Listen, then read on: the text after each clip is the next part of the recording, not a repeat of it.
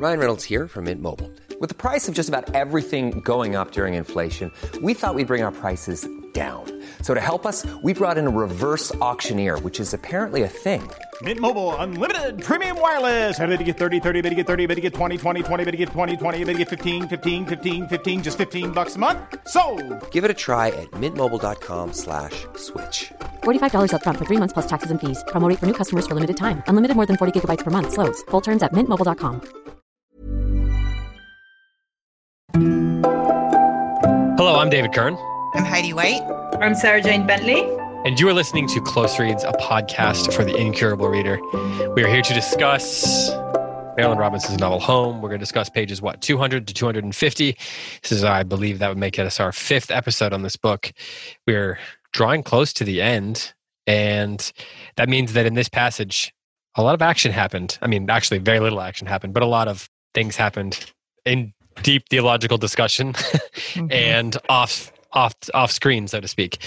And I have a quick question that I want to just dive right into. No small talk this week because Heidi's got to go pick up her kids. So we're gonna dive right in. So here's the question. Last week, I brought up the idea that throughout the first half of this book, we get so much Jack and a lot of their father, but very little real glory, despite the fact that the book is from her perspective. And so here's the question that I was thinking about while we were reading it this time. I was looking for more and more glory as we went, right? And then I started thinking, we have a book that we know there's a book coming out called Jack. That's actually out now. We have Lila, which came out after Home. And before this, we of course have Gilead, which is from Ames's perspective.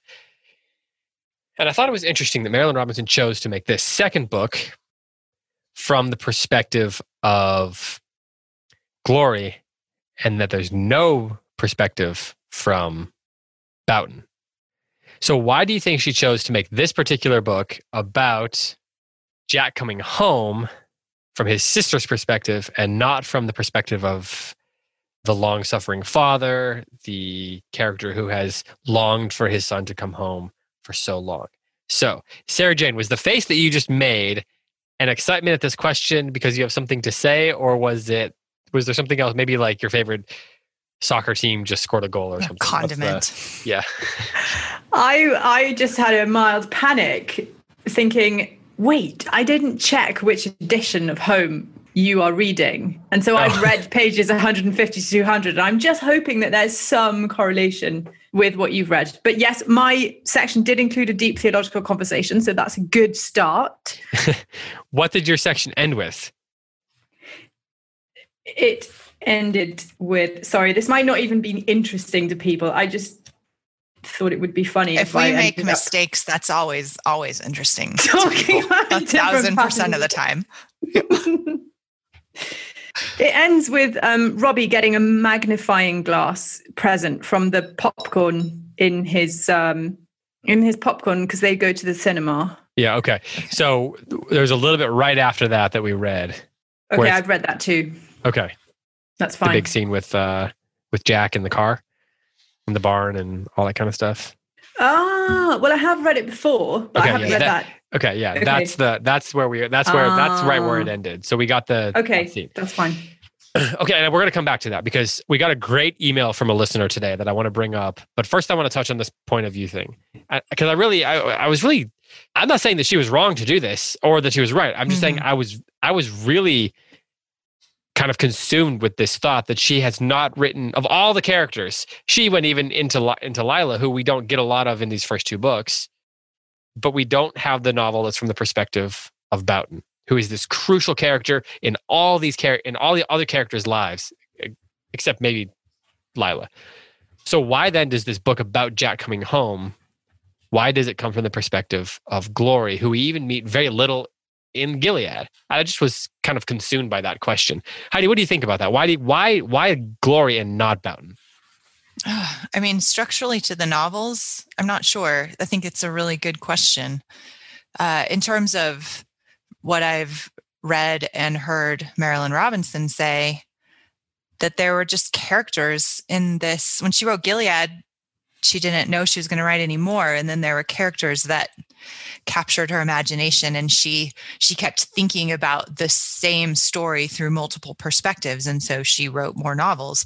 And at least that's her claim, and she should know. So, but I think in terms of structurally for the books, like how the story unfolds, it makes sense that Boughton and Jack himself would be kind of shrouded in mystery forever. She wrote Jack, and everyone was surprised. She said she'd never write Jack. Mm-hmm. And I think it makes sense that these two central characters, I mean, the crux of the conflict in this world, this literary world, is the relationship between Jack and his father. And so to me, it makes sense that those relationships would remain, that those characters would remain open to interpretation from other more minor characters' perspectives. So I am surprised that she wrote Jack and excited about it, and like very, very nervous. I'm like really nervous to read it. I have it sitting on my bedside table and I just keep looking at it. Like, I don't know if I'm ready for that. I saw a review today that said that it was, I believe it was sublime or something like that. So there's a bit of encouragement for you. I've read only positive reviews about the novel so far, but there's something about Jack being so mysterious and Boughton being so transparent. They're kind of opposites in that way. That's a good point. So, okay. That's what kind of brought the question up for me, because as I was reading, we'd get to these big scenes. There's including the large theological conversation on the Ames porch about predestination, right? And I kept noticing that Glory would leave, right? And so when Glory, who's our main narrator, point of view person, when she leaves, we're not privy to the conversation anymore. And so it creates this distance. And so it creates, I think, less resolution for the reader as we're going, because we're not privy to everything Jack's saying. We're not privy to every little bit of dialogue that would help us kind of unravel what's going on. I think it makes it more complex as a reader. Do you think, Sarah Jane, that had she told the story from Boughton's perspective, it would have been because he's sort of opaque as a character, that it would have been less complex? I think I want to pick up on what you were saying about there being less resolution and that we're not privy to everything because mm-hmm. Glory is a closed character. Mm-hmm. She is a closed character, but the thing is, she has more access to Jack's secret life than Boughton does. So in a way, Glory can tell us the minutiae of things that she observes when she's doing Jack's laundry, when she's going out to look around the barn, when she's watching him in the garden. And Boughton is asleep most of the time and there's a kind of reverential distance between father and son, which is very painful in the novel. Mm-hmm. So he simply wouldn't have been able to tell the story of Jack. He would have been able to tell his version of Jack, but Glory is a better observer of Jack, I think. And so it's also an interesting challenge that Marilynne Robinson has set herself, because Glory is such a closed character.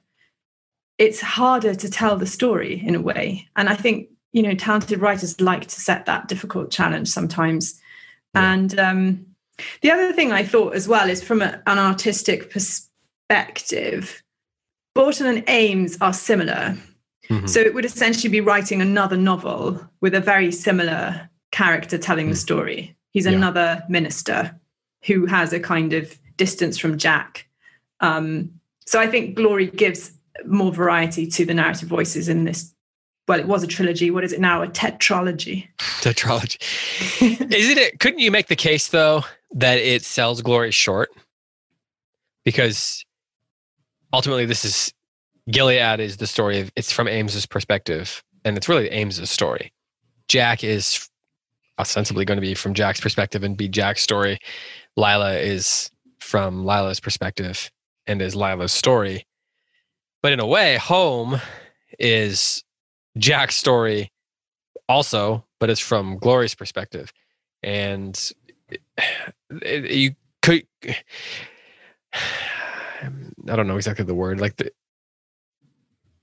I'm not accusing Marilynne Robinson of anything. I'm just wondering if it leaves if it does a disservice to Gloria as a character. I mean, don't you think that's one of the whole points, though? I think that's one of the whole points of this novel, is that everybody is lost because Jack is lost.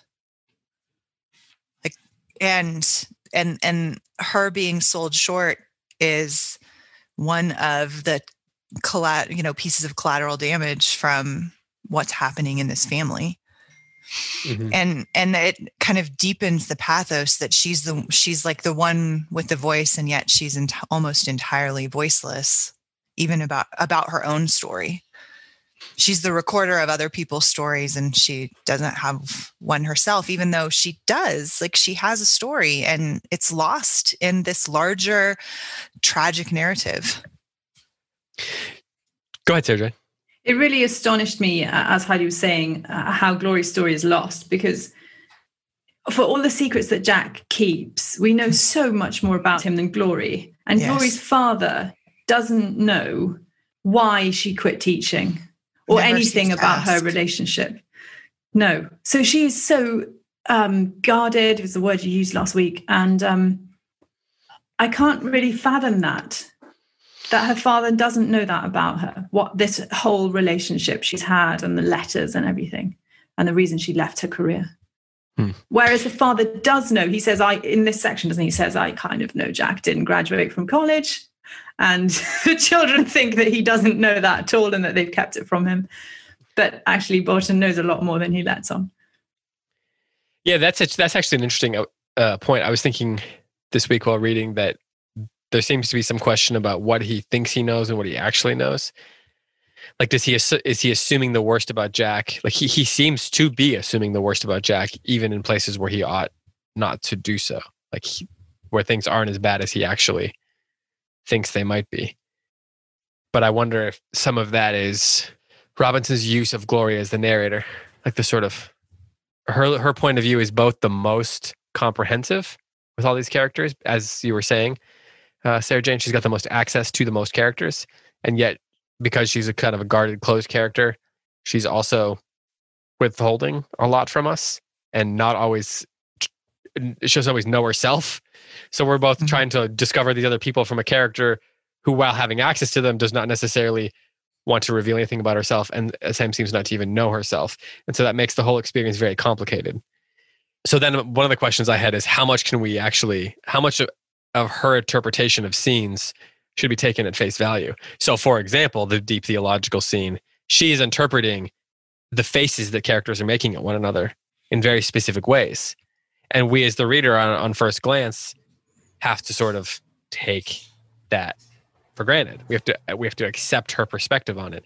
That Jack's face in a moment is telling the true story of how he feels, or that Ames is, like, she's very, as you said, observant, Sarah Jane.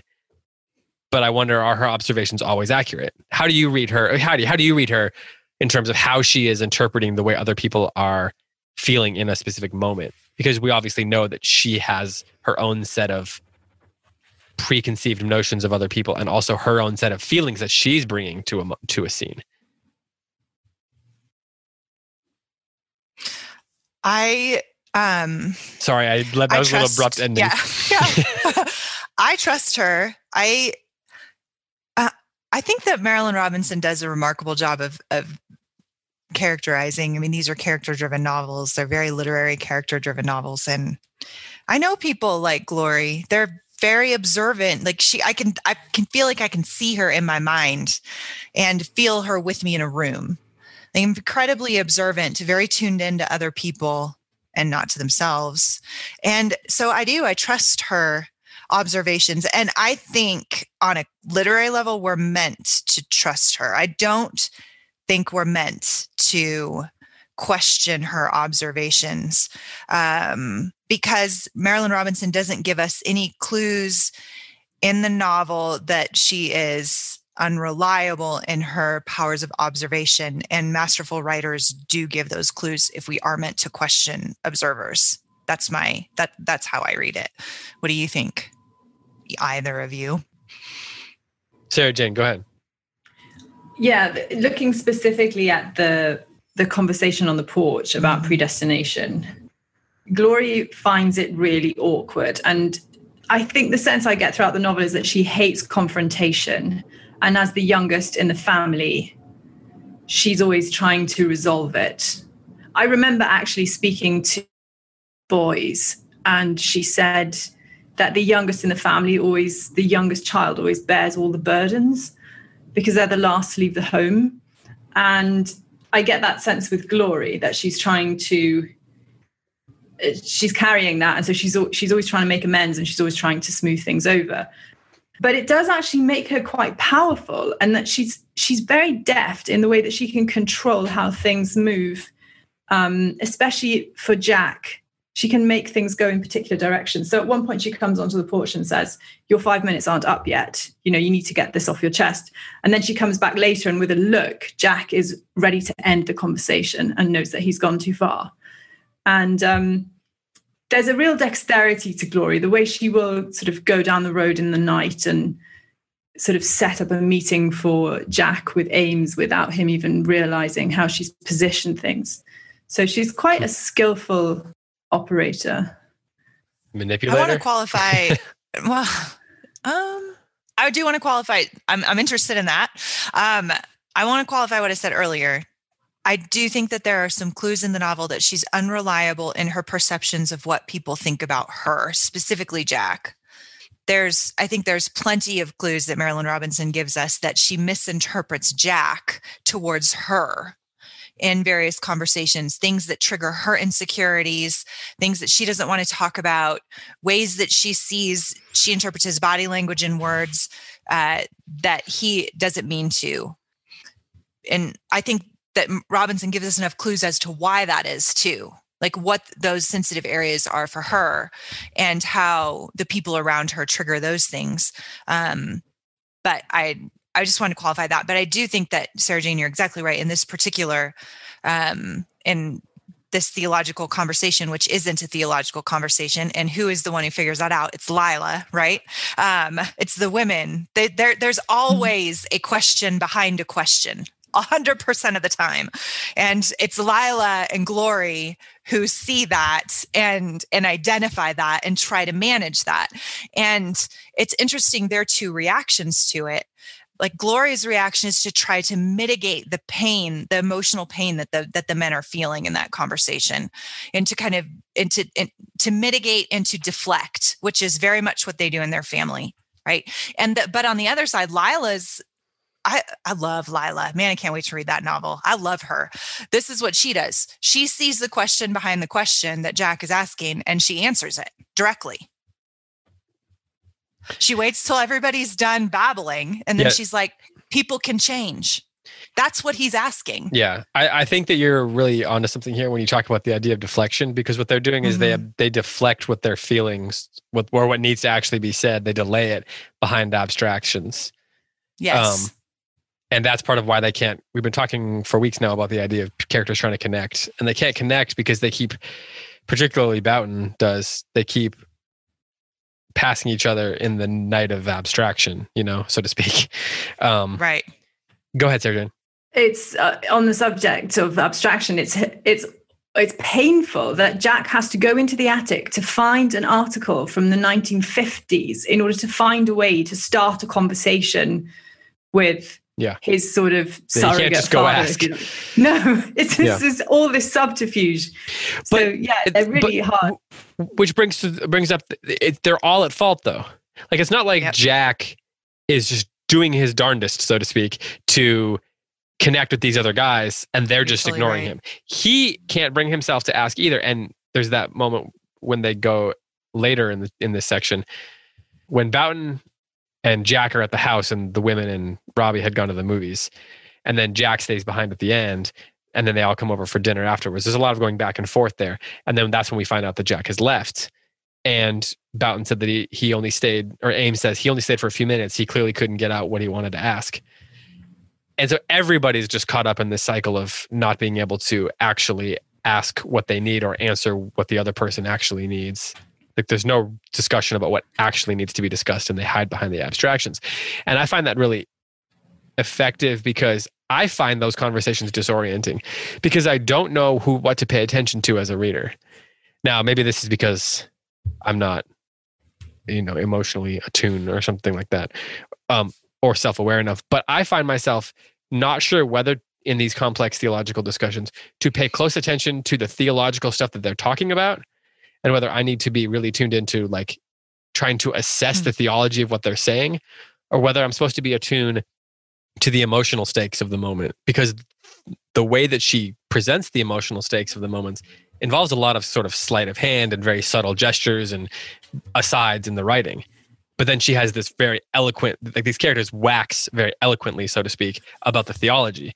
And so I spend half the time not being attuned to either of those things, because I'll be trying to decipher what they're saying theologically. And then all of a sudden I'm distracted by the emotional moment. And then I go to a page and I've lost the track of the theological arguments. And then I'm trying to spend the next page tracking with the theological arguments to get back into that. And then I've lost the emotional thread. So I think she's doing that on purpose, obviously, and it's very genius, but also it brings me into the moment in a way that probably is some sort of mirror of the way the characters are feeling. Right. I think it's incredible. And I think I hadn't thought of it that way until what you guys were both just saying unlocked that. I think what you're saying is true. Like that's an insightful way of putting it. And I think we do feel the same disorientation that the characters are feeling, because there's so much going on in that conversation and in moments like it. Because I think the novel, this is obviously a turning point in the novel, but I think that the novel is full of this kind of weighted moments that are reflected in the conversations and the dynamics and the surroundings, and then also taking into account the fact that the reader is bringing to the story our own stories, right? And there's an intersection there. Right. Particularly with family dynamics, right? We all know what those uncomfortable family dinners feel like. And I'm saying something and I really mean something else. And how's this person going to respond and all that kind of thing. But I think that that's what great novels do. To your point, David, that is what great novels do. Any given weighty moment in a novel is going to have three circles or levels of meaning, like the personal meaning to the character, and then in that center level or circle, I see it like concentric circles in my mind.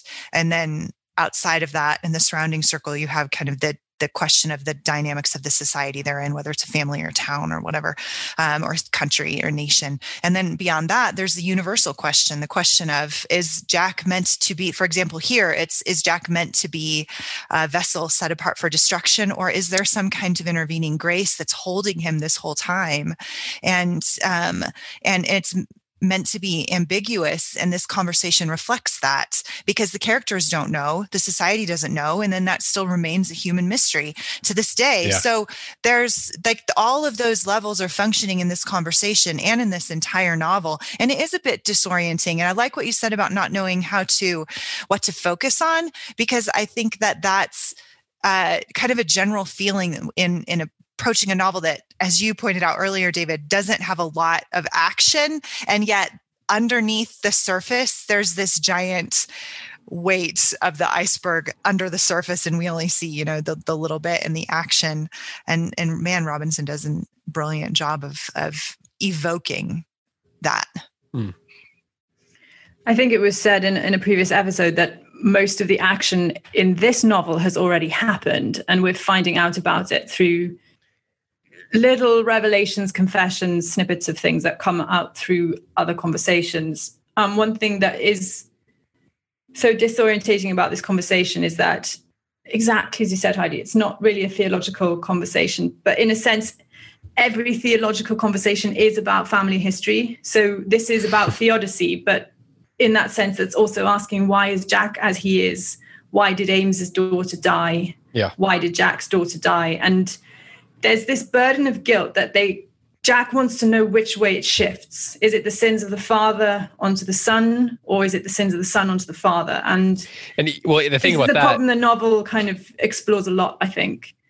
Yeah, because that's the central question. Because no matter what, he has a problem, because he's both of those roles, and it's a rock and a hard place.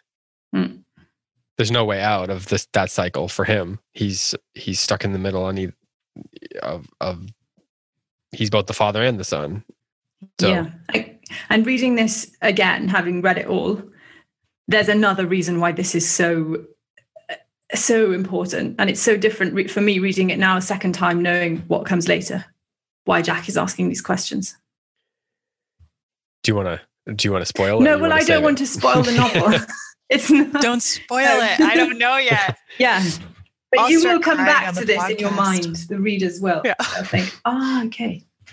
But it's really interesting. Glory thinks this is about Ames's child dying and that Jack's being super insensitive and is trying to lay the guilt at his door. And Borton wants to accept the guilt and thinks it's about him and his own son who's sitting there making him feel guilty. And Lila gets it. She gets that it's about Jack, but everybody thinks it's about Jack's deceased daughter. And it might not be. So I want to take a step back to what I said, to the conversation that we were having that kind of started this part of the conversation, where I asked about Glory's trustworthiness, for lack of a better word, because Robinson does this thing that I find to be very interesting, where in the middle of conversations, she will have Glory's assessment of what's going on be qualified. So, for example, for me, it's on 221 in this conversation. Boughton says, fate is not a word I have ever found useful. Jack says, it's different from predestination then, as night and day, his father said authoritatively. Then he closed his eyes.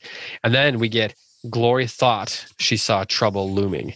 Ames and her father had quarreled over this any number of times, but her father asserting the perfect sufficiency of grace with something like ferocity, while Ames maintained with a mildness his friend found irksome that the gravity of sin could not be gainsaid. Could Jack have forgotten? She stood up. She said, excuse me, I hate this argument. I've heard it 1,000 times and it never goes anywhere. So then they address that. But the way she sets this scene up is very interesting to me, because we get the father saying something very authoritatively from Glory's perspective. You know, there's this, he makes this big assertion that fate and predestination are as different as night and day. And then he closes his eyes. It's like he's sitting there and he's this like towering, he's like the Godfather or something. He makes this authoritative statement, then he closes his eyes as if to rest his case. And then it says, Glory thought she saw trouble looming. And then she makes this big assessment of what's happening in the moment. And my question is are things as bad in the moment as she is assessing them to be? Because it doesn't say Glory saw trouble looming. It says she thought she saw trouble looming. So her assessment of what's going on is qualified through the, you know, in the way that Marilyn Robinson proposes it, or, you know, presents it, right after this moment where the father has been extremely authoritative.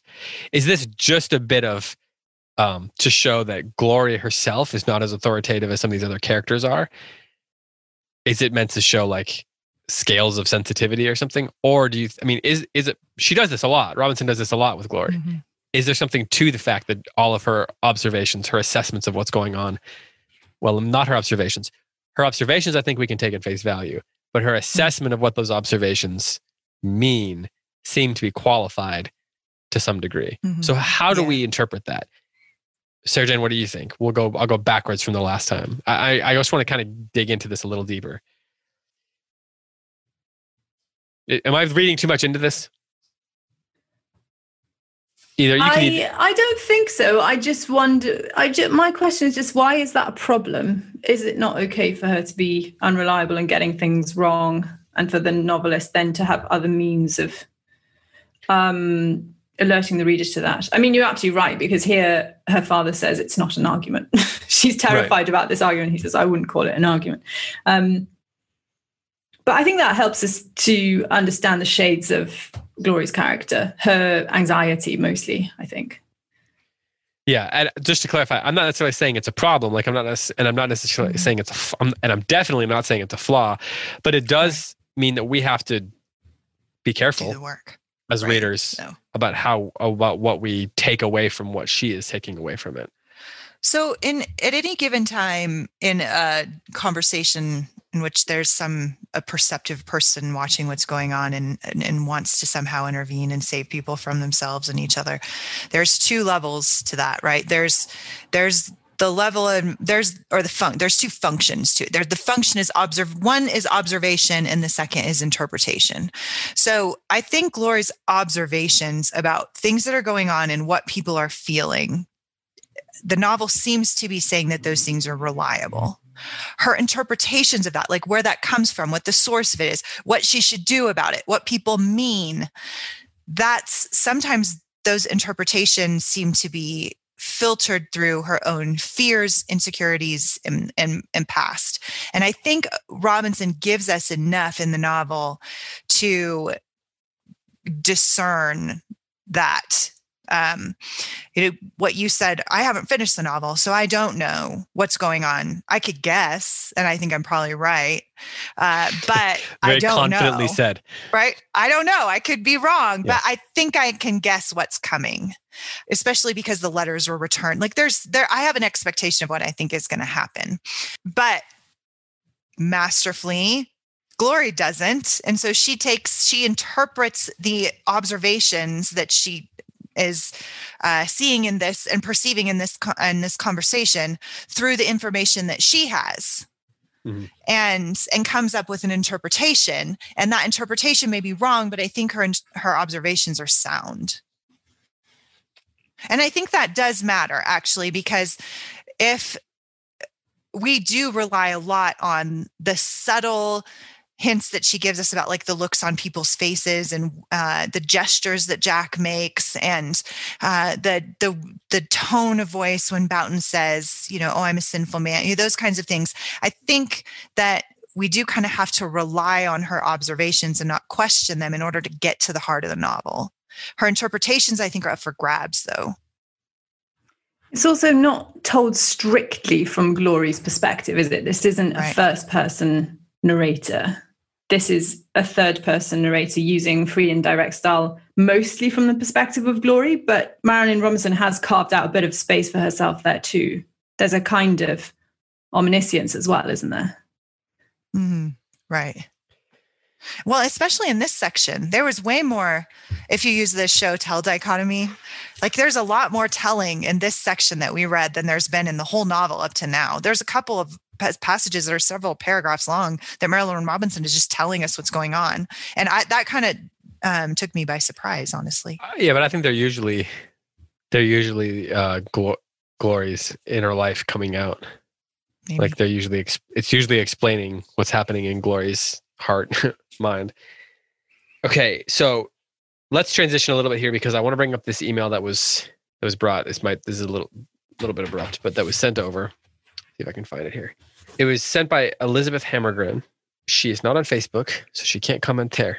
But I want to share what she said because I think it's apropos in light of this conversation about predestination and then what ultimately happens at the end of this section. And I actually, just in case people's page numbers are off more than I thought, we'll hold off on discussing the very dramatic moment that involved the car and the barn and the shirt and all that. And we'll do that either next episode or in the Q&A episode because I want to make sure that everyone got a chance to get there. So we'll hold off on talking about that too directly. So this email here touches on some of the themes in the predestination conversation. It's a few paragraphs long, so I'm going to read it and then we'll talk about it. So Elizabeth says, I think you guys should consider the angle that Jack is saved. He just doesn't look like he is from surface appearances. Right. What is it in the novel that makes you think he isn't? Can you not be saved if you're an alcoholic in recovery, if you slip up, if you stole things as a teenager? He clearly loves and fears God and is immersed in his word. The father cares a lot about appearances. I suspect that it is his overcaring that drove Jack to some of his pointless teen behavior. The other kids seemed to have gone along with it, but Jack couldn't bring himself to. Jack wanted a real relationship, not veneer culture, which is a term she says she's stealing from Heidi from the first episode. The reason Glory is the other sibling with a major role in the book is that she is the contrast. She went along with the veneer culture of the family and is still reluctant to let it go. She won't change the house. She won't tell the father about her non-marriage. She brings her earthly father glory. She puts that in quotation marks, but she isn't so sure she is glorifying her heavenly father. She knows she is pious and dutiful, but she isn't sure how to handle the side of herself that left that box. I think Jack came back to honor his earthly father and probably to work out some issues he's learning from his own fatherhood. of a child who is very different from him on the surface, just as he was different from his father on the surface, I think is coming back as the saving of glory. What a hopeful book. I think Marilynne Robinson is exploring the difference between people who look saved and people who have wrestled with God, been bruised and muddied, and embraced his love. Just a few thoughts. Keep up the good work. So I wanted to go ahead and read all that, and then I'm just going to open that up for conversation. Heidi, she referenced you a couple times in there, some of your thoughts, your use of the phrase veneer culture. So I'm going to turn to you first. And Sarah Jane is writing notes. So then that way she'll get a chance to either refute or agree with what you're saying, like a debate. She's taking notes like in a debate. So hence you're supposed to disagree with me and then we can like mud wrestle or something. Yeah. So don't get too violent. I think that those are really insightful comments. I absolutely agree completely with the question of could Jack be saved? I think that is the question. Obviously there's Boughton is afraid that he's not, and takes as evidence of that Jack's troubled youth and his lack of repentance and engagement in spiritual things in the present of the novel. And Marilynne Robinson seems to be asking the deeper question, which is it possible that there's some kind of intervening grace that's holding Jack throughout this and not letting him go, and that's why he's so internally tormented? I'm really curious what kind of evidence we have that Elizabeth sees that Jack loves God. That I don't know that I see in the novel, but I'm absolutely open to being persuaded of that. What does it see that's the first time I saw that, my question was, okay, I see the fear part obviously. Do I see the love part? And then I started thinking, well, what does it actually mean to love God? So we could have that conversation if we want to. It is a good question. But I also say along with that, what evidence do we have that glory, the other half, as she said, they're these mirroring characters opposite wise, like they're doubles, but they're opposite from each other. They're the older brother and the prodigal who remain lost, at least thus far in the story. They have not yet been found and reconciled to the Father, whether the Father is Boughton or the Heavenly Father. And I think that's true. I would argue that neither of them are reconciled to their earthly or their heavenly fathers right now. So I do see evidence that Jack loves his earthly father and is really longing for reconciliation or approval, maybe from him and from Ames. And that's explored even more in Gilead. But the other, I don't know that I see evidence of glory loving God either. Loving God, like truly loving and finding comfort and rest.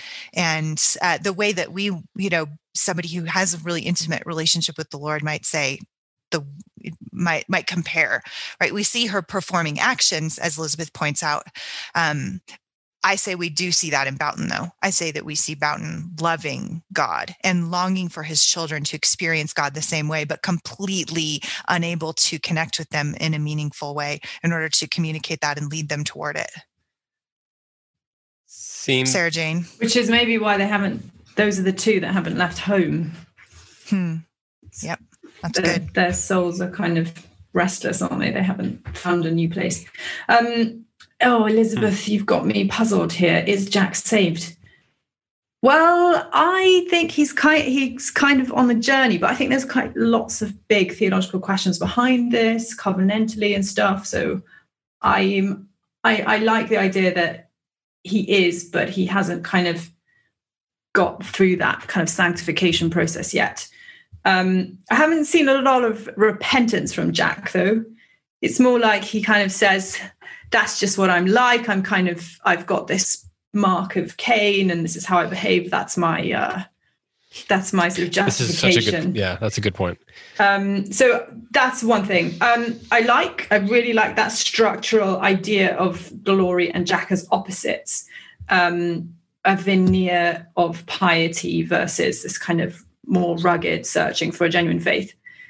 Possibly, maybe it's a bit of an imposition, not sure.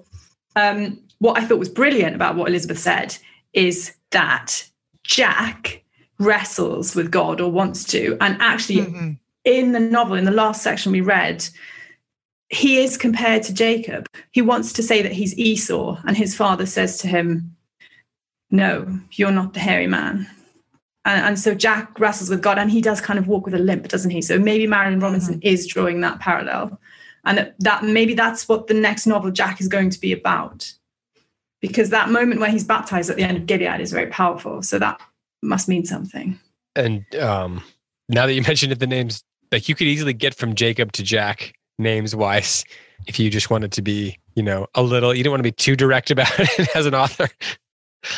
So this idea that Jack is saved, Sarah Jane, the first thing you said made me think of something. Is the question, there seems to be this, Jack seems to be unsure of himself whether he's saved. Can you restate your first point there? Did you write it down so that you can, because I want to get my question right. Okay. You said she's shaking her head no. Sorry. I didn't. I wrote very rough notes. How do you remember it, David? And then she can correct you if you're wrong. Well, the points are all confused now, so I don't know that I remember it at all. Like, I think I got them all mixed up. But there's this question for me of whether he clearly is Heidi, you mentioned Boughton is afraid that Jack is not saved.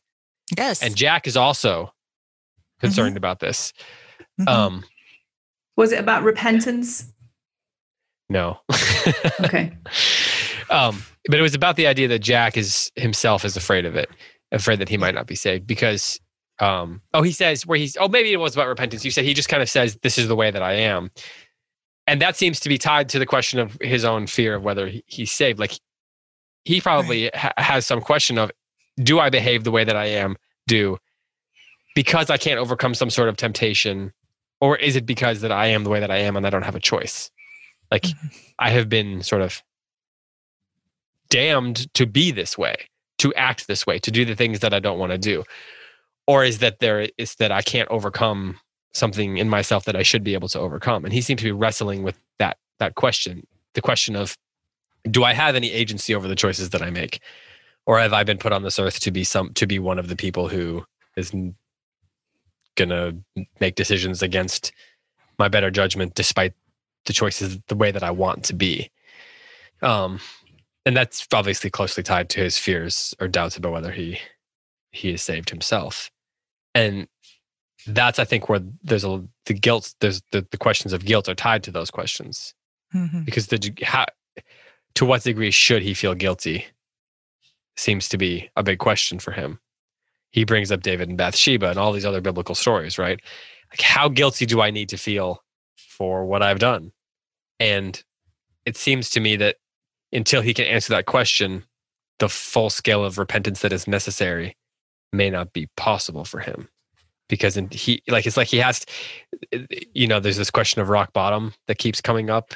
And it's like to be truly repentant, he has to hit rock bottom in terms of understanding his actual agency and the choices that he has made. And there's this sense that he has to stop blaming his father and accept his own responsibility, and his father has to accept his responsibility for them. They both have to be able to repent, to reconcile. And Boughton seems to want to more than Jack seems to want to. And even, I don't know if I even believe that. I don't know. But neither of them can get around to doing that to get to a point where they can reconcile. It's like they both have to hit maximum guilt to be able to get to the point where they can reconcile, which is almost a sort of dark view of things. Heidi, what were you going to say? Yeah, I think that your point about rock bottom is one of the most confusing parts of the novel to me. It's a bit bewildering to me because I keep waiting for some revelation about Jack that justifies everybody's fears. I'm a therapist. I've seen alcoholics that have done horrific things.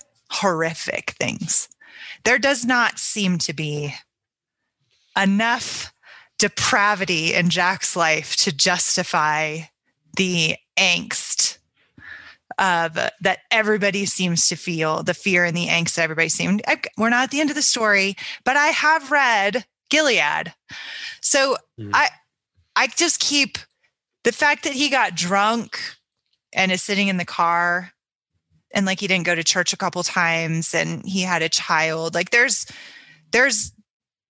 that, and that's bad. I'm not minimizing that. I'm really not. And I am taking into account, I can see the Facebook posts right now. Like I am taking into account Midwest Christian culture as well. And I understand the pressure of that and the expectation of that and the culture of that. I was raised in that too. I was actually raised a 5-point Calvinist as well. But all that to say, there's that. And then there's the existential fear that would come from believing that there are people set apart for hell and damned from the beginning of their lives. And that to me is more than enough to justify the fear. And I think that's where what you said earlier, David, about the theological abstraction comes in, because I like the fact that Ames and Boughton have been arguing over this for years. Like they've passed many a pleasant evening drinking iced tea on the porch and talking about predestination, right? But now this is Boughton's son. Like, do you really believe this? That's the question behind the question. And if you do, what does that do to your relationship with your son? And what if you're right? What if you're right and he really is a vessel set apart for destruction? And then what if you're wrong, right? Like, what if that isn't true? Or what if he's saved and you're the reason why he doesn't know that? Like there's all of these complicated kind of, and I love that Marilynne Robinson doesn't let such a question remain an abstraction. She wrote a novel about it. She's written many essays and given many interviews on the subject. And her own views kind of go more along with what Ames said in the conversation about the mystery and the grace. But I just think I love the fact that she gives us a character like Jack and is like, what do you believe about this? This isn't an abstraction. It's a real question about human life. And if you've built your life on this theologically and given your life to the ministry in believing these things, what does it mean if you have a wayward child? And that's a real question for many, many, many, many, many families, probably many of our listeners here and in my own family. So I think that that's an important aspect to the novel, is that she's wrestling with this and attempting to not allow it to remain an abstraction. What you're saying is making me realize that ultimately the thing that keeps them all from connecting is fear. Yes. And that's like, maybe that's obvious, but I don't know that I had thought about it quite that way. The thing that keeps, them from being able to ultimately express that they forgive each other, to give people a chance to start over, all that, from every character except Robbie probably, and Lila maybe, are interacting with each other out of some sort of fear. And for, Boughton fears for Jack, and Jack fears for himself, and Glory fears for all of them and herself, and Ames fears for all of them and himself and his child and his new wife. And there's this barrier of fear that keeps them all from being able to actually, I don't know, what's a better word than connect? Yeah. I wanted to land on one thing that Heidi said, which I thought was a salient point. When you said, Heidi, that Boughton himself is in some way the obstacle to Jack knowing that he's saved. I kind of read this, that one of the problems in the family more than fear is doubt, and that Boughton doubts the covenant promises of the Lord to his children. And so Jack's being brought up thinking, am I saved? Am I saved? And his father's saying, you're not saved. Are you going to get saved? And that creates this crisis. Mm-hmm. And you're right. Forgiveness then becomes a real problem as well. And Jack is there in the living room saying he has to beg a blessing from his father. So there is a disconnect there, that the father's, as you were saying, Heidi, the father's theology has got in the way of the joy that would otherwise abound, I suppose, in the family. Mm-hmm. is that Which brings up, but makes it really complicated. I think that's what Marilynne Robinson is doing, is kind of taking these buried existential crises that come from abstraction and saying, here, reader, what are you going to do? How are you going to grapple with this? Mm-hmm. Ames is the most inclined to abstraction, I find. And Ames is Marilynne Robinson's favorite character, I think. Mm. And he's very keen to avoid giving any definite answers. And Jack is sort of saying, come on, you're a minister. Is this what you say to people? Is this what you say to your congregation? Yeah. And Ames does insist that it is a mystery we cannot hope to penetrate, which Jack finds unsatisfying as an answer. David, you started to say something. I guess I was going to say, in some ways, I wonder if, despite her affection for Calvin and deep theological thought, if this book is a grappling with the nature of like how we do theology. Mm-hmm. Is it maybe even if the theology itself is getting in the way, which maybe is not to criticize you, but it's maybe too fine of a strong of a way to put it. I don't know. Maybe. I see what you mean. I meant Boughton specifically, though. I think that. Yeah. Right. Yeah. That Jack has always felt left out of these conversations, even though it seems like his knowledge of scripture would qualify him to be involved. Right. But it's always like, no, Jack, don't comment on that kind of thing. Yeah. It's and don't you think? Go ahead. No, go ahead. Go. No. Well, don't you think that the reason that Jack, I look at that whole conversation and I'm like, Jack isn't asking a theological question. He's asking a personal question. He's couching it in an abstraction and in a theological format, because that's what Boughton and Ames like to talk about. And that's the culture of their family. And that's how they've been formed and conditioned to have any kind of conversation. But what he's asking is, can I change and do you love me? Like, that's what he's saying here. And Lila sees that. And I think Glory does. I think Glory is so observant to the fine kind of points of what's going on, what people are feeling. But she can't kind of put the fine point on it that Lila can. Lila's like, this is what you're asking, I'm going to answer it. Like I think what Glory's doing is she sees like their suffering and is trying to kind of resolve that, mitigate it, and deflect it, as we've already talked about. And I even think that Boughton and Ames know that, because they take the conversation from the realm of the theological into the realm of the personal a couple times, and they address Jack directly, but they don't say anything personal to him.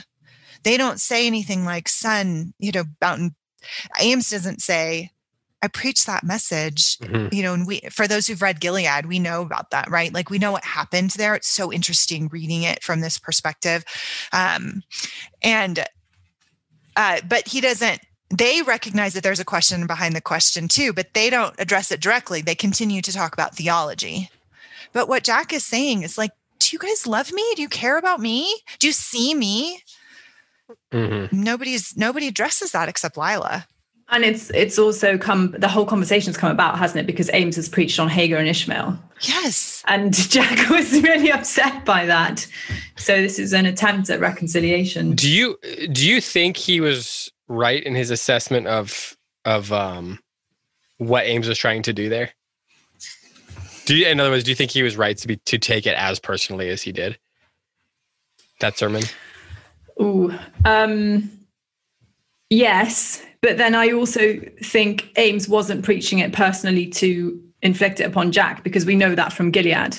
Mm-hmm. But when you hear a sermon, it does personally convict you sometimes. That can't be wrong. Right. Yeah. So you think he was right to feel conflicted, but probably wrong to feel attacked. Yeah. I don't think that was Well, we know from Gilead that wasn't Ames's intention. He didn't know Jack was going to be in the service. So then what do we make of Glory and Boughton's sort of being so desperately hurt by it, like feeling affronted, by it? Because they're just going off of the way Jack took it. Yeah, that's misplaced, isn't it? That's a family loyalty, bearing that grievance with Jack. That's one of the things that makes this novel so complicated is they're both always constantly so upset with him, but then as soon as they desperately take his side, they like stand arm in arm. I mean, I guess that's true it's a very true thing in some ways. It's the old, I'll fight with my brother till we break each other's teeth, but then if anyone else tries to break his teeth, I'll break their teeth type of thing. Mm-hmm. It's probably a very true thing for a lot of people. We're at an hour and 8 minutes. So I wanted to, before I ask you for your final thoughts before we head into the last section of this book, I wonder if you each have, every now and then I do this, if you have a passage that stood out to you in particular during this reading, perhaps just because it was so lovely or it made you think about something and you haven't been able to get out of your head for a couple of days. I like to do this in part because of that last bit, because it's just sometimes you just can't get a paragraph or a couple lines out of your head and it just kind of sits there. And I'm always interested to see if we touch on the same ones or, what's kind of unique about each individual person's passage that they take away. Sarah Jane, you look like you might have one. I'm going to be really predictably sentimental. I like the bit about the baby playing on the kitchen floor and then wanting her mum. Can you read it for us? It's quite long. Should I just do a little bit of it? Yeah, do a little bit of that. This is where Glory's not talking to anybody else, right? She's just remembering here. That's one of the things I think is great about this scene is we're getting into her head. It's one of the few times where we got more Glory, going back to what we were talking about last week. We were hoping for more Glory. And we got more Glory in a way that was not also more Boughton and also not more Jack. Sorry, I interrupted you as you started there, but no, go ahead. And on that as well, this analepsis is extremely sad because it seems to communicate something about Glory's own desire for children that's never fulfilled, as far as we know. Yeah. Okay, go ahead. I'm sorry. They went out to the orchard and the girl stood silently with the baby on her hip and watched Glory pick apples. When she had picked enough for the pie, but would pick a few more for the girl to take home, she said, "We got apples." Well, of course they would have them. There were apple trees everywhere anyone had ever thought to plant them, like lilac bushes and gooseberries and forsythia and rhubarb. She and the girl went into the house and set the baby in the sunlight on the kitchen floor. Her mother gave her a toy she pulled out of her pocket, buttons on a string, and said, "At home, she's got a milk bottle." So Glory decanted a pint of cream into a drinking glass and rinsed it out and put it on the floor by the baby's knee. The girl knelt beside her and poured the buttons from her hand into the bottle, then out again, and the baby laughed and did awkward and purposeful things for a while with her toys. And Glory started to make pastry, talking aloud as if to remind herself of the fine points of the process, the need for careful measurement. The girl sat at the table, sipping a root beer. Then the baby's back began to round with the weight of her head, and she pitched over on her side and began to kick and fuss. Glory said, "Oh, poor thing," and took her up and swayed with her and kissed her teary cheek. And the baby struggled and wept and yearned away from her with a weight and strength that surprised her, holding out her arms to her mother. The girl took her and settled her on her hip, and the baby leaned her head against her shoulder, sucked her hand, and drew her breath in gasps of relief. "You just ain't her mama," the girl said. "No use crying about it." I thought that was quite a good bit. I like how you do the American accents, by the way. So I was really self-conscious about that. Way better than I could do an English accent. There's a couple moments in this reading that had that crying thing for Glory. People telling her not to cry, but the story didn't tell us that she was crying until then. And I just thought that was beautiful, like just beautifully written. Heidi, what's your passage? Mine is on this book. It's page 247. It's when they find Jack in the car. She finds Jack in the car, she's trying to take care of him, and she's imagining him stuffing his shirt into the wherever that is. the exhaust pipe. She had stopped crying, but she had to sit down in the porch. She put her head on her knees. She imagined him in that bleak old barn in the middle of the night, stuffing his poor socks into the DeSoto's exhaust pipe, and then, to make a good job of it, his shirt. He'd been wearing his favorite shirt, the one with the beautiful mending on its sleeve. All that drunken ineptitude and frustration, his filthy hands, everything he could reach in the engine pried at, pulled loose. She couldn't leave him alone for more than a few minutes. But her father needed her too. She might call Lila, not yet. Her family was slower to forgive a failure of discretion than they were to forgive most things actually prohibited in Scripture.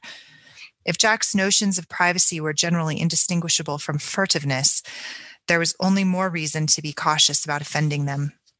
Was this what they had always been afraid of? That he would really leave, that he would truly and finally put himself beyond the reach of help and harm, beyond self-consciousness and all its humiliations, beyond all that loneliness and unspent anger and that unsolved shame and their endless, relentless loyalty to him. Dear Lord, she had tried to take care of him, to help him, and from time to time he had let her believe she did. That old habit of hers of making a kind of happiness for herself out of the thought that she could be his rescuer, when there was seldom much reason to believe that rescue would have any particular attraction for him. That old illusion that she could help her father with the grief Jack caused, the grief Jack was, when it was as far beyond her power to soothe or mitigate as the betrayal of Judas Iscariot. She had been alone with her parents when Jack left, and she had been alone with her father when he returned. There was a symmetry in that might have seemed like designed to her and beguiled her with the implication that their fates were indeed intertwined. Or returning herself to that silent house might simply have returned her to a state of mind more appropriate to her adolescence, a lonely schoolgirl at 38. Now there was a painful thought. So that's 2 paragraphs. Every one of Glory's like deep wounds that we know about is there. And I have almost like this meta reaction to it. I picture her in her state of distress the same way she's picturing Jack in his. And just, I have the same desire to like soothe her and tell her, it's not your fault. This isn't your burden. Like this, that she has about Jack. And then I just really was so moved by that image of drunk Jack, all dirty, trying to hide what he's done. And in so doing, destroying the beautiful thing that he has, that shirt that means so much to him. I heard someone say it's like she's gaslighting herself. Yeah, that's a great description. It's just, these books are so Tolstoyan, right? Every unhappy family is unhappy in its own way. Well, I'll just read one quick passage here. Mm-hmm. It's for me, it's on 238. It's towards the end. It's when they get back from the movie theater, with the women and Robbie do. Ames was visibly relieved to see the 3 of them. Robbie scrambled into his lap, full of the unspent energy the movie had summoned up in him. You should have gone, Papa. You should have seen it. He slapped the bottom of this Cracker Jack box, and a few sticky morsels fell out on the table in front of his father. I'm saving some for Toby. Then he said, here, and slid off his lap and went to Jack and dug out a few morsels for him. There's supposed to be a prize in here, he said. Do you see any prize? Jack took the box and tilted it to the light and looked into it. He said, I believe you must have eaten it. Robbie laughed. No, I didn't. You were so interested in that movie, you didn't notice. It could have been a silver dollar, and I bet you wouldn't have noticed it. Oh, yes, I would. I'd notice a silver dollar. It's probably a rubber snake.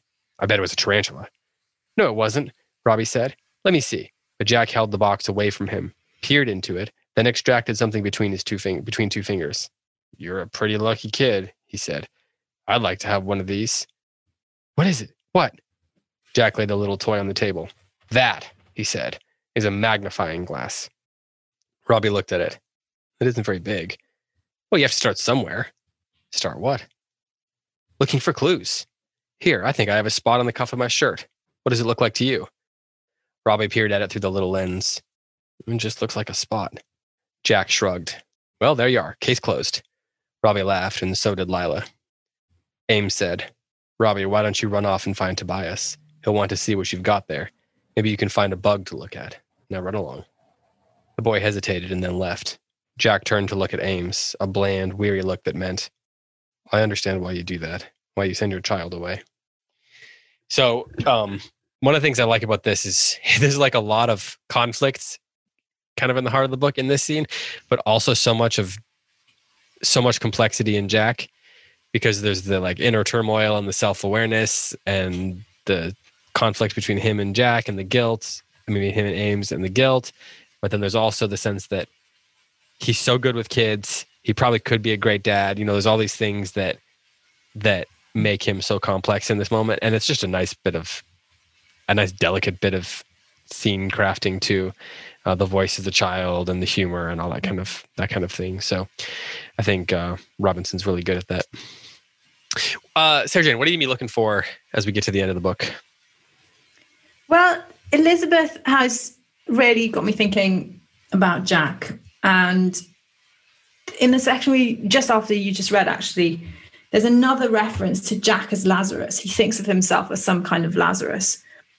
And then obviously we have that failed suicide attempt. So I guess I'm going to be looking at that idea. Is Jack back from the dead? Is he going to be raised from the dead? Is he going to get to that point of rock bottom and be resurrected? He likes to think of himself like Lazarus, with a memory of cerements about him, no matter how often he might shave or comb his hair. Heidi, what about you? I mean, we're going to have to find out Jack's deep fault line, right? Like the reason why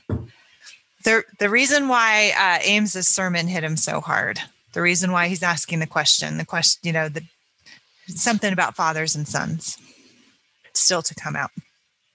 Heidi, speaking all the mysteries. Speaking of fathers and sons, how soon do you have to go pick up your kids? I'm good. 3:15. All right. Any final thoughts from either of you? Although really that's mothers and sons, but you know. Yeah. Parents and children. Whatever. Yeah. General category of relationships works. Any final Another thoughts? complicated relationship. You and your Jack?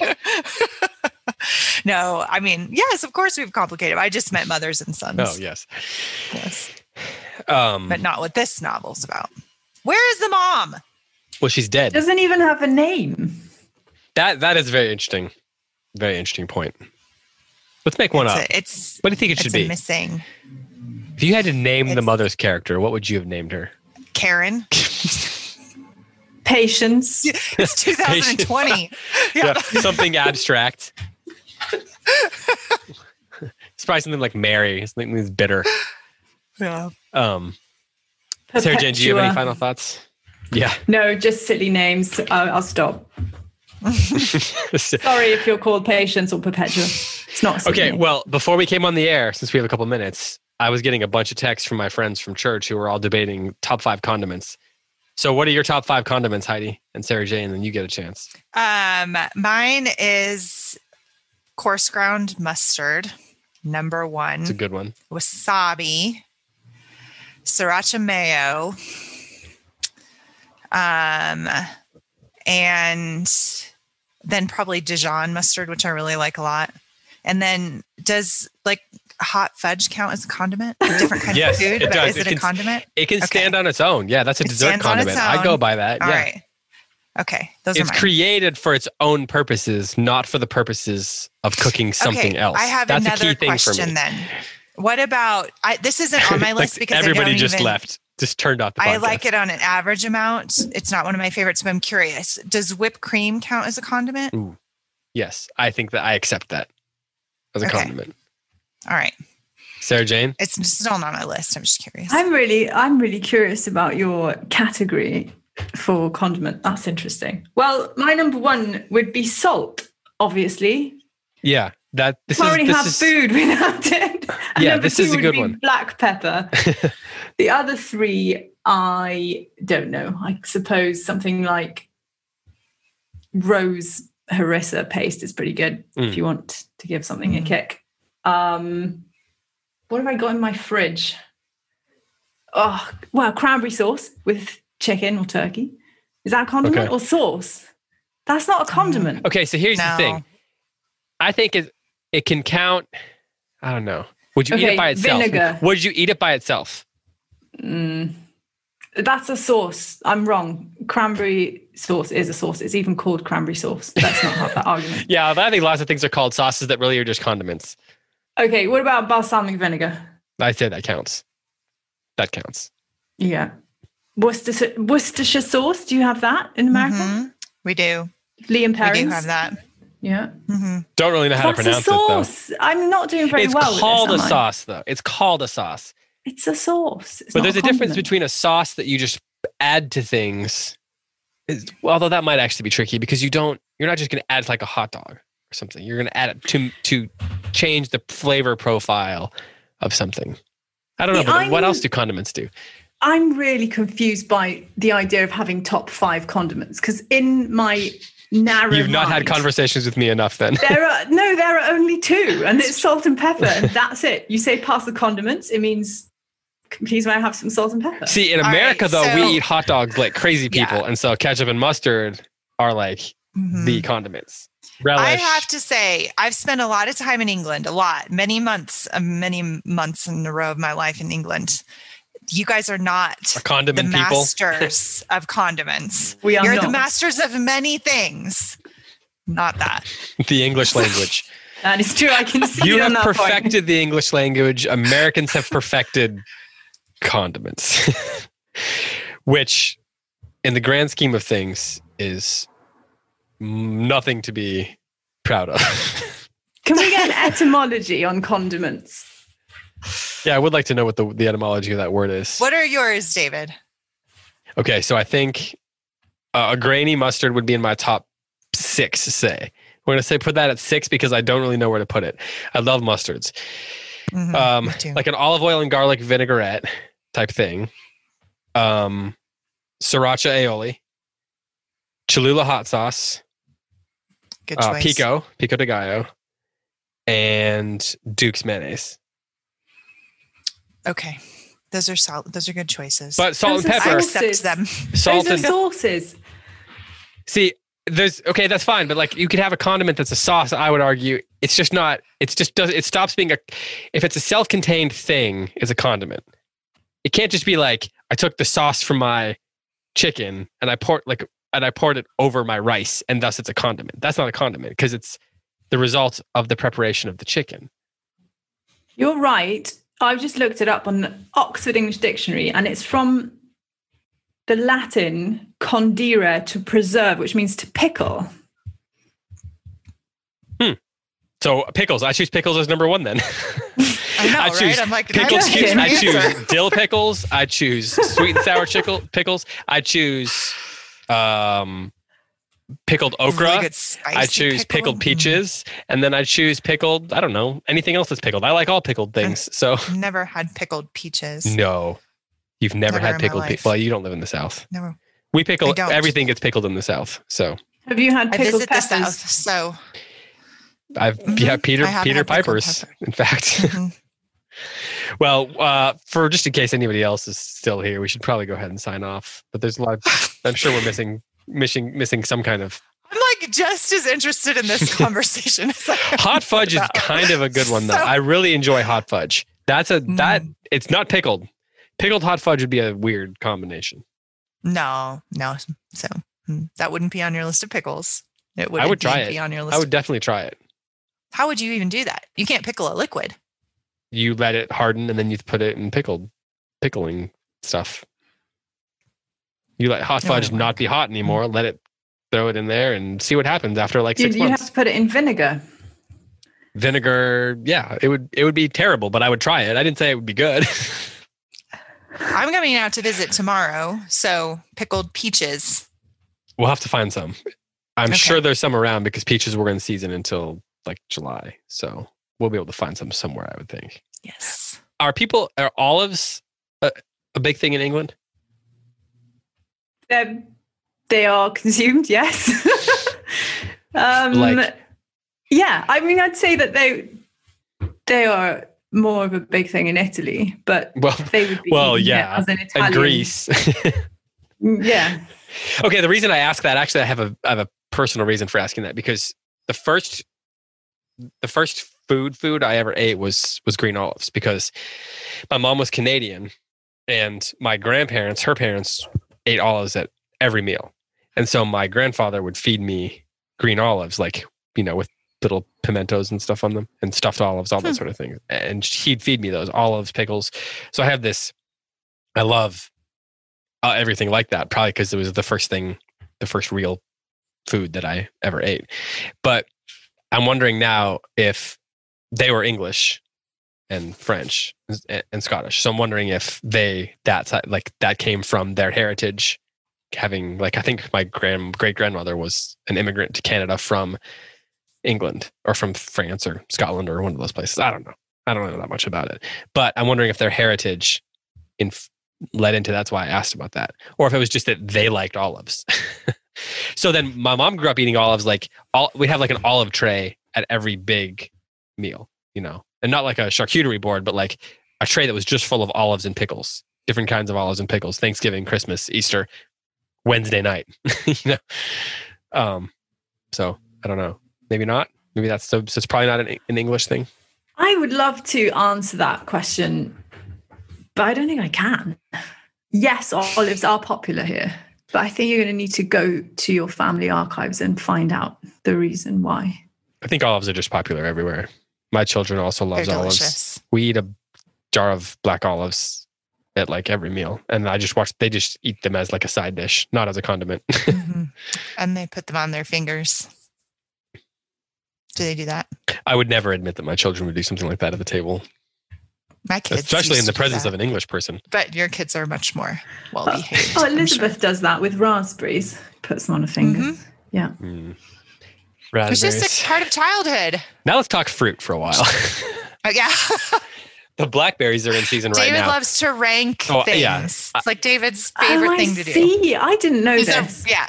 So sometimes if topics of conversations come up and David's involved in the conversation, I immediately start ranking in my head so that I'll have an answer for like in 10 minutes he's going to ask. I can't help it. It's just what I do. It's like, like you said the condiments thing, and like then moments I was like, okay, he's going to ask my top 5. I better have top 10 prepared. No, yeah. But I mean, at the end of the year, I'm ranking, making lists. I'm just a list maker. So lists, rankings, I'll keep lists of all the food that I ate during the year. And I think it's just a way of helping me make sense of the world, because otherwise I have an unproductive brain. We said that last week. We determined that last week. So I have to make lists to create some order. But speaking of disorder, Heidi has to go pick up her children, and I would not want to throw more disorder into her life. Thanks, David. Than there already is. So we should probably sign off. So for Heidi White and for Sarah Jane Bentley, I'm David Kern. Thanks so much for listening. And until next time, happy reading and happy ranking.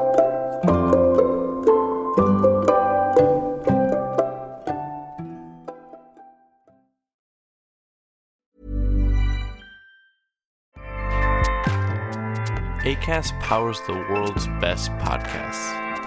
Here's a show that we recommend.